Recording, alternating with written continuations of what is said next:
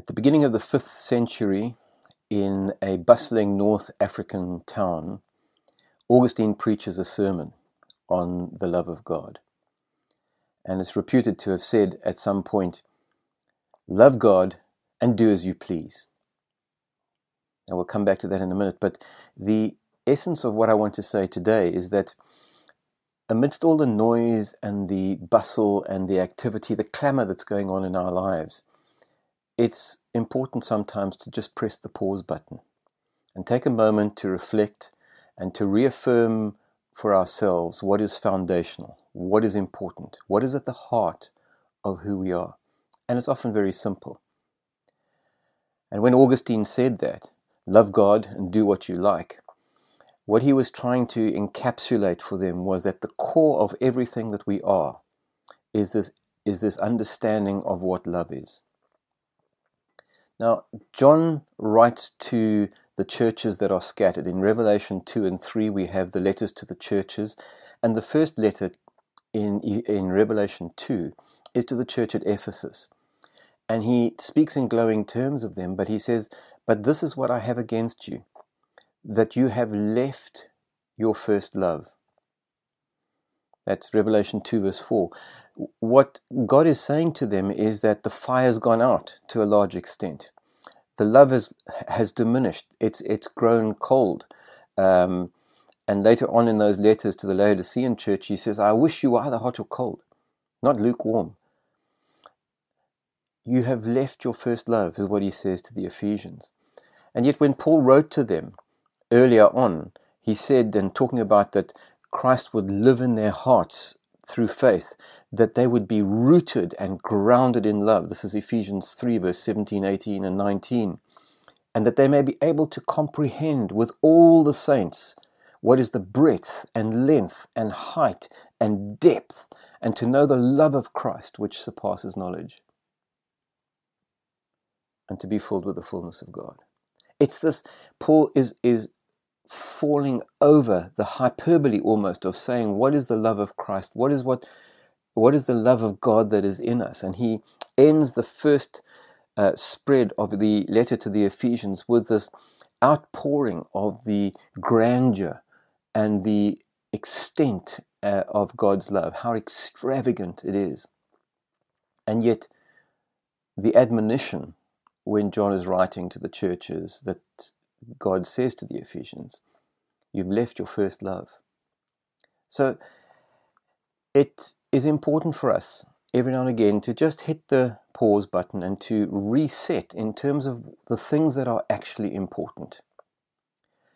And in Luke chapter 10, we know that passage well where a lawyer, a man well versed in the Mosaic law, a teacher probably of the Mosaic law, comes to Jesus and he says, "Teacher, what must I do to inherit eternal life? What brings life?" And then Jesus said, "How do you answer?" This is Luke 10, verse 25 onwards. And he says, "Well, you shall love the Lord your God with all your heart and with all your soul and your strength and your mind, and your neighbor as yourself." And Jesus said, bingo, great stuff.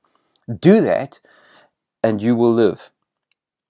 He doesn't talk about eternal life. He says, do this and you will live. This is what is the core. This is what is at the heart of being alive, is loving God and loving your neighbor as you love yourself.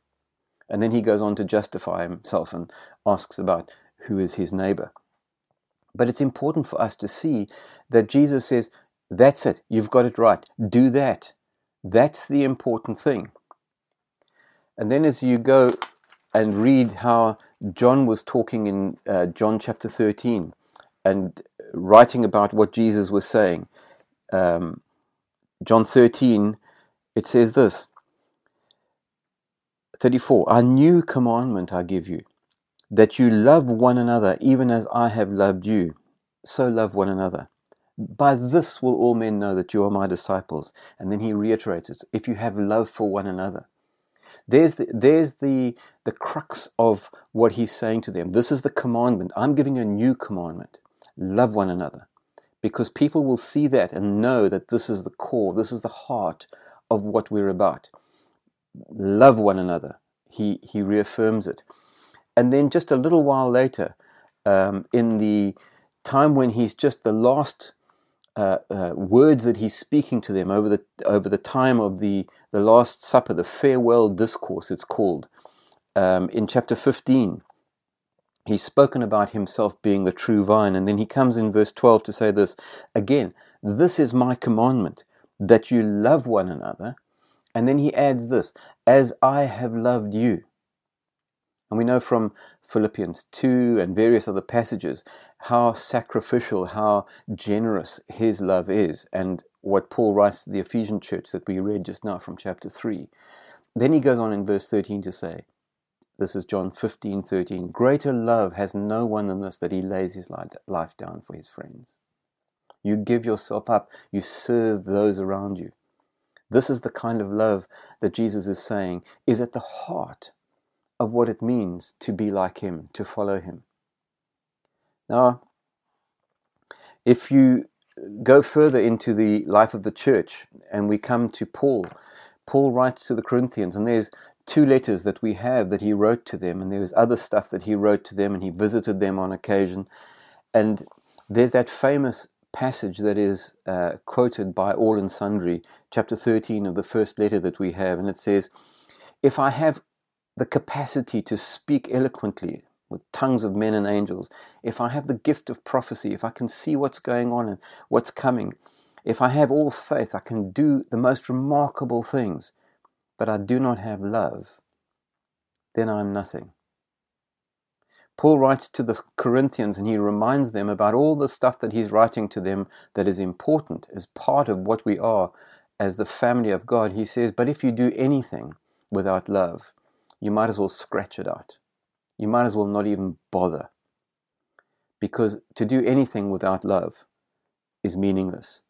And he says, if you want to know what love is, here's my quick sort of thumbnail sketch of what it is. It's patient, it's kind. It doesn't get jealous. It doesn't seek its own. It doesn't brag. It's not arrogant.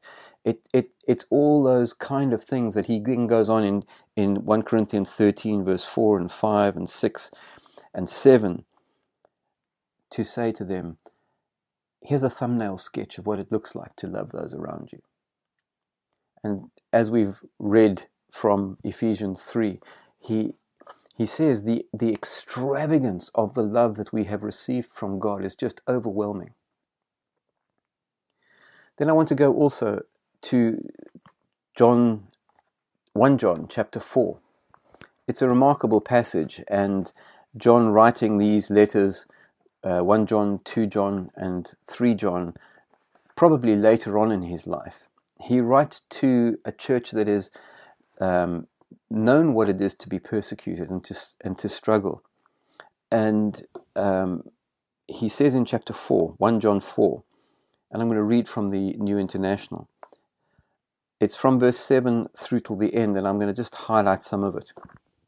Dear friends, let us love one another, for love comes from God. Everyone who loves has been born of God and knows God. Then he goes on, this is how God showed his love among us. He sent his one and only Son into the world that we might live through him. Then he goes on in verse 11, dear friends, since God so loved us, we ought also to love one another. No one has ever seen God, but if we love one another, God lives in us, and his love is made complete in us. Further on in verse 16, God is love.